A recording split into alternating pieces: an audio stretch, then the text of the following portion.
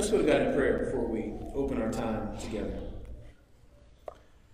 God, again, we come before your throne of grace, humbled, grateful, and in awe of the fact that not only have you prepared this place for us, but you love us so deeply, so much so that you sent your Son to die on the cross that we might live one day with you.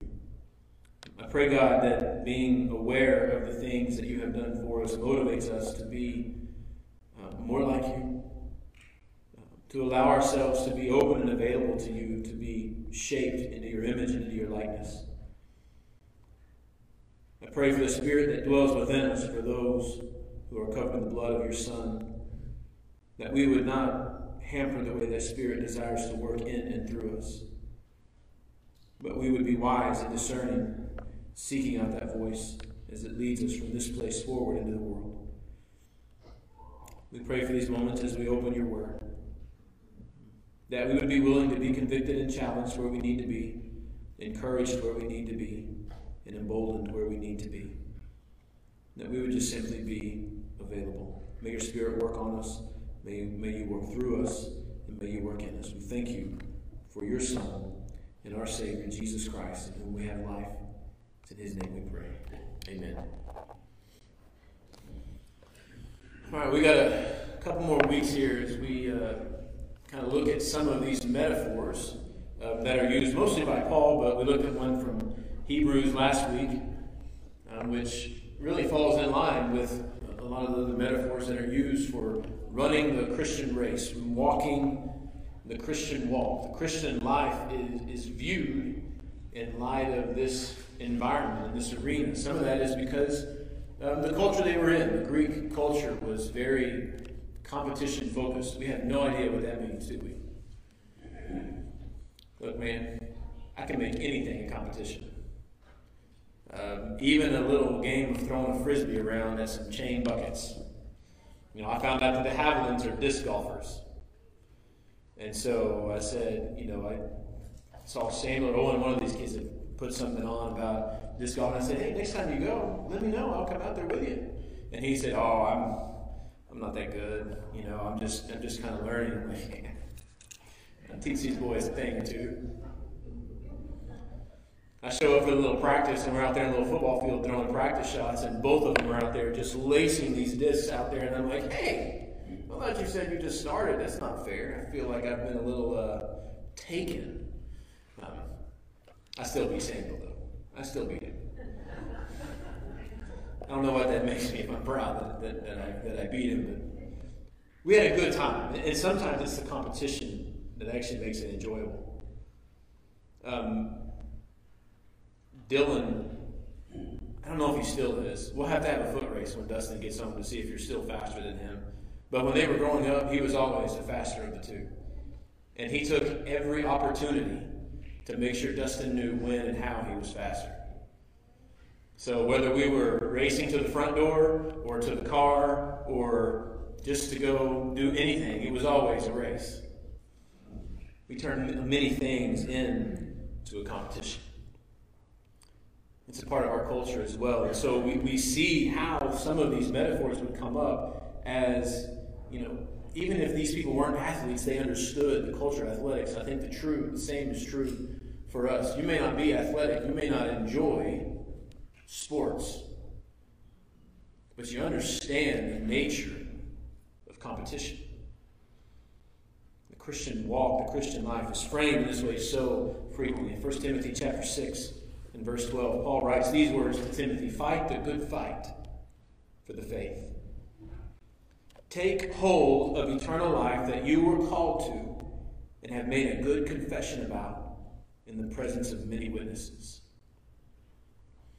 Right, that's the kind of the scene that Paul sets up here for Timothy. Fight the good fight. How many times have we heard that phrase be used, not just in church circles, but in our community?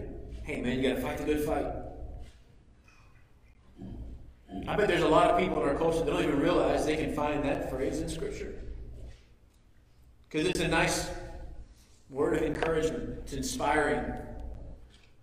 It can mean a lot of good things. It can mean fight well. It can mean choose the right fight. It can mean a lot of things when we think about it. But Paul says to Timothy, fight the good fight for for the faith. And that means choose the right fight and fight it properly.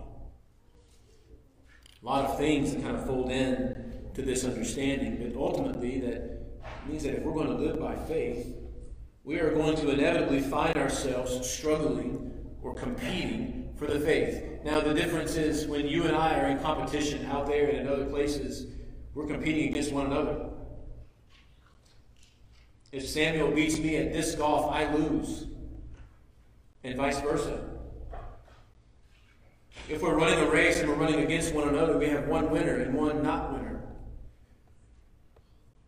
I don't remember if it was And One or No Fear that said second place is first loser. He says you're going to compete for the faith. You're not competing against one another. You're competing against evil. You're competing against things that are standing against you because you are contending not for place or for standing with God. You're contending for the faith, for the right way of life, for justice and peace and love. And we're going to come upon those times when we're going to be asked to contend. More often than not, the faith walk is a struggle. You've had those mornings where you woke up and walking was tough. I have more of them now than I used to. Some of you guys around here don't necessarily understand. Although after a good workout or a hard game on the field or somewhere, you know what it is to wake up and it hurts to move. It takes a lot less to make me feel that. As the body ages, things make us weaker and more prone to those aching and that struggle. And sometimes it's just simply a struggle. Sometimes in our walk in faith, it is a struggle just to put one foot in front of the other. It hurts. We're weary. We're beaten down. Our hearts are sore. Our minds are sore. Our emotions are sore. He says, fight the good fight for the faith. Remember what you've done. 2 Corinthians chapter 5. The encouragement comes from Paul in these words. He says, we walk by faith and not by sight. And that is a word of encouragement because there are some times where I really just can't see the road ahead. Like I know and I feel and I believe that God is calling me to go a certain way, make a certain choice, do a certain activity, but I'm looking forward and I'm going, I don't really see how God's going to work in this. And Paul kind of tells us this, it's okay. You don't have to see it. Because we don't walk by sight. We walk by faith. The faith is that if God has led us to something, He is willing to provide us the avenues through which we can overcome. And I have yet to be in a place where I have acted in faithfulness to God and He has refused to show up. Because God always shows up. And I probably said that wrong. It's not that God shows up, it's that I finally decide to show up where God has always been. It's not like I get somewhere and just kind of twiddling my thumbs waiting for God to do His thing. It's that He's sitting there waiting. It's about time. It is about time you heard me. It is about time you trusted me. It is about time you do what I've been asking you to do for a long time now. Sometimes I convince myself that I just have to see the way forward in order to take it. John chapter 20 and verse 29, Jesus says these words, because you have seen me, you have believed. Those who believe without seeing are blessed. Right? Jesus is talking to his apostles there at that time. And he says, look, you have seen this transpire and you believe, and that's good. Right? He doesn't condemn them because they needed to see that, to believe it, but he puts this little word for those who would come after, because not everyone's going to get the chance that the apostles got. He says, but those who haven't necessarily seen the things that you've seen, yet they still believe. Blessing is great when that transpires. So how do we contend for the faith? How do we fight for the faith? How do we struggle and compete for the faith? Right? The first thing that's important is to know your competition. All right, that's true in business, that's true in athletics, that's true in life, that's true in our spiritual walk as well. You've got to know who you're fighting against. You got to know who the opponent is, because we have a tendency to fight battles against people that are on our side. We have a tendency to fight battles against people that we're supposed to be fighting with and for, not against. But Satan, the evil one, the deceiver, the father of lies, has all of these things mixed up in our lives to convince us that you are the enemy, and we take our focus off of the true competition. Know who it is that you are fighting against. And not only that, but we've got to be willing to fight like Jesus. And that is a little more difficult for us, particularly in our context, because everything around us tells us don't fight like Jesus. Because everything that Jesus says about how to win this battle, this war, it doesn't make sense to us as Americans or even as humans. Love your enemy. What does that even mean? Bless those who mistreat you. What does that even mean? Bless those who curse you.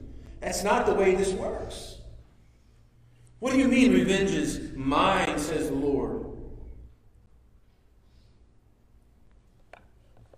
That's not the way we want to do things.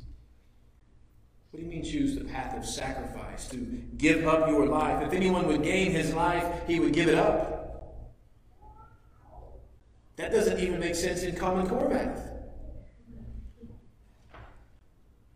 And I'm sure Common Core math makes sense to some people, but it doesn't to me because I wasn't raised on that. And I try to read through it, and I'm like, this isn't logical to me. And so many of Jesus' teachings are the same way. Like, Jesus, but you don't understand. You don't understand the kind of pressures that are on me to defend myself. And you're saying choose the path of sacrifice? To love those who would hate me, to love those who would see me dead if they could? It says, if you want to be my child, if any man would come after me, he would deny himself, take up his cross, and follow me. And that would be a choice that we would be called and will be called to make day by day, because that is the way Jesus fought battles. We know your competition.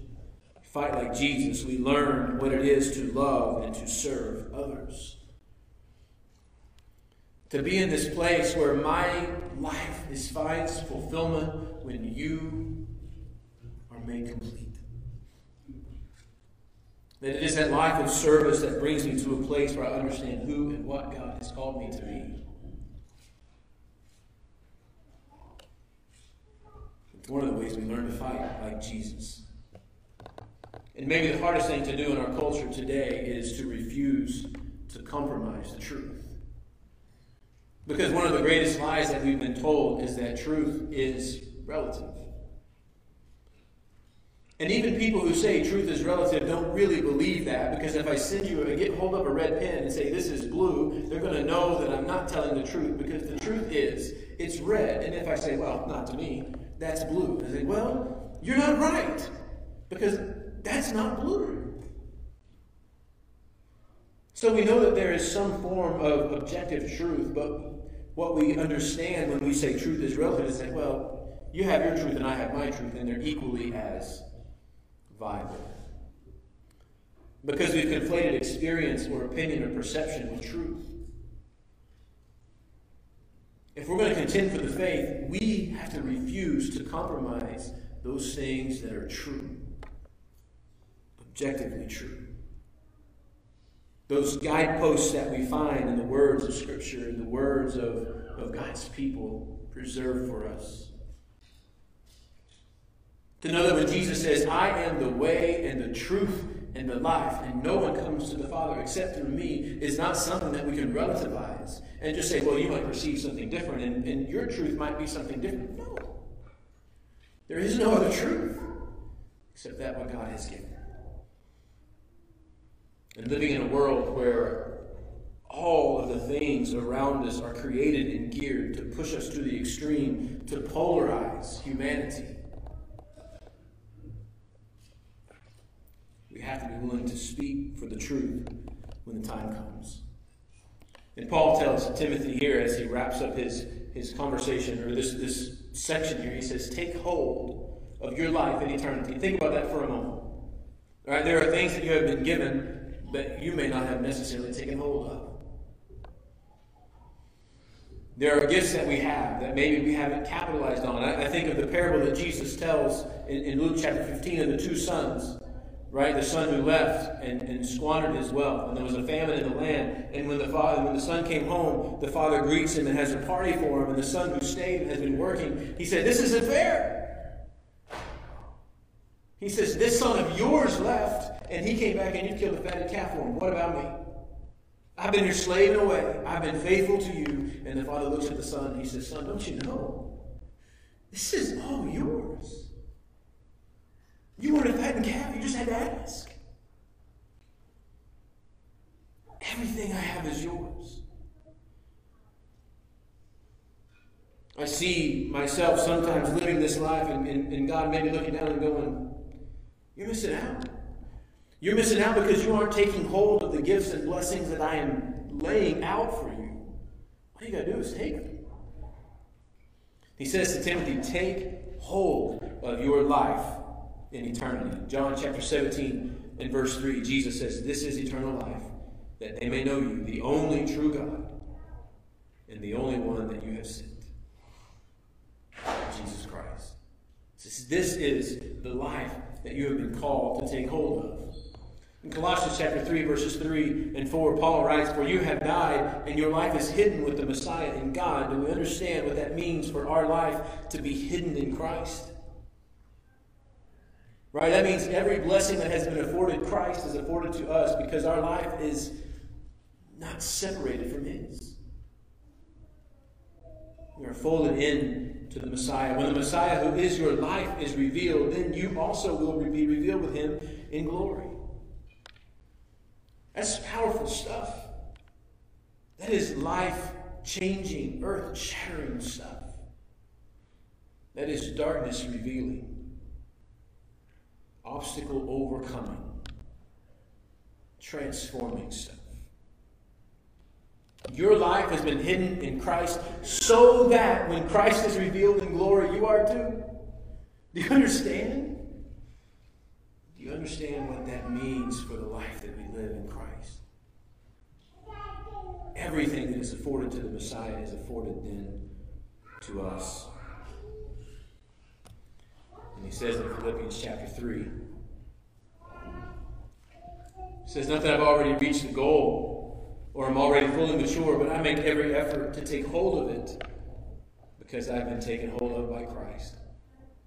Brothers, I do not consider myself to have taken hold of it, but one thing I do, forgetting what is behind and reaching forward to what is ahead, I pursue as my goal the prize promised by God's heavenly call in Christ Jesus."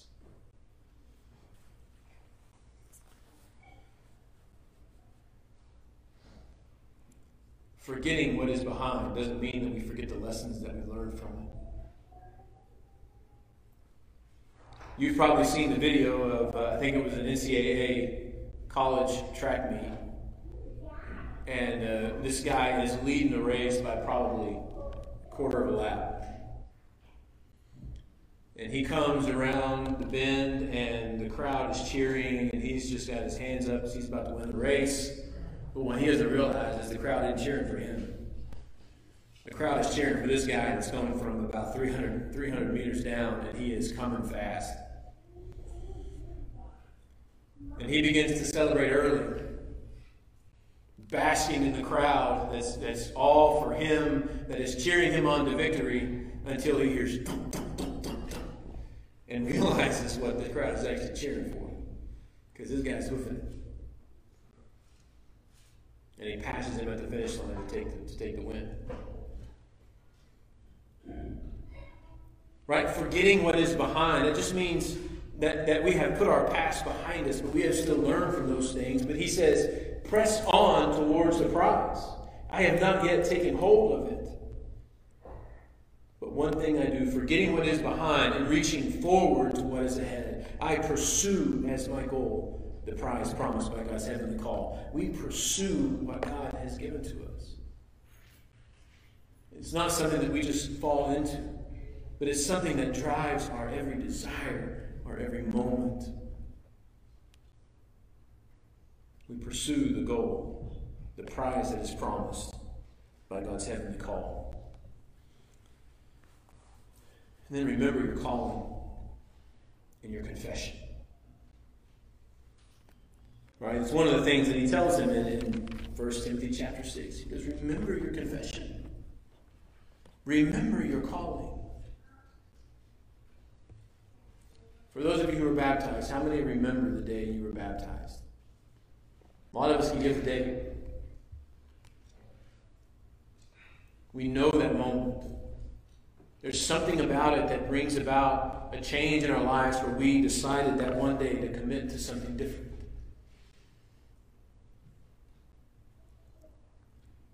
I remember not really feeling that different, but knowing something was dramatically different. People treated me different. People had different expectations that had known me growing up, but now all of a sudden it wasn't just, oh, Josh, he's a kid. Now it's, hey, you ought to know better than that. Sometimes they would even, throw something out there like, I know your father. And I'm not talking about Jerry. You got a heavenly Father. Remember, you promised to live for him. Remember, you gave your life to him. Paul's saying to Timothy, remember, there's going to be times where you're going to want to forget. Because this life is not an easy life. This life is not a life that is chosen haphazardly. It's chosen with intention. And there's going to be days you want to forget. Remember your calling. Remember your confession. Remember that day and time where you stood up before men and you confessed that Jesus Christ is my Lord, to the glory of God the Father. And you promised to live your life for him for the rest of your life. We anchor ourselves in that calling and that confession. And when we remember that confession, it brings us back to that little point of life that we received. That energy, that enthusiasm that comes from that new walk in Christ. We need to be willing and ready and able to remember that calling, to remember that confession, and to remember that time when we laid everything down and said, it's no longer I that I live for, but you.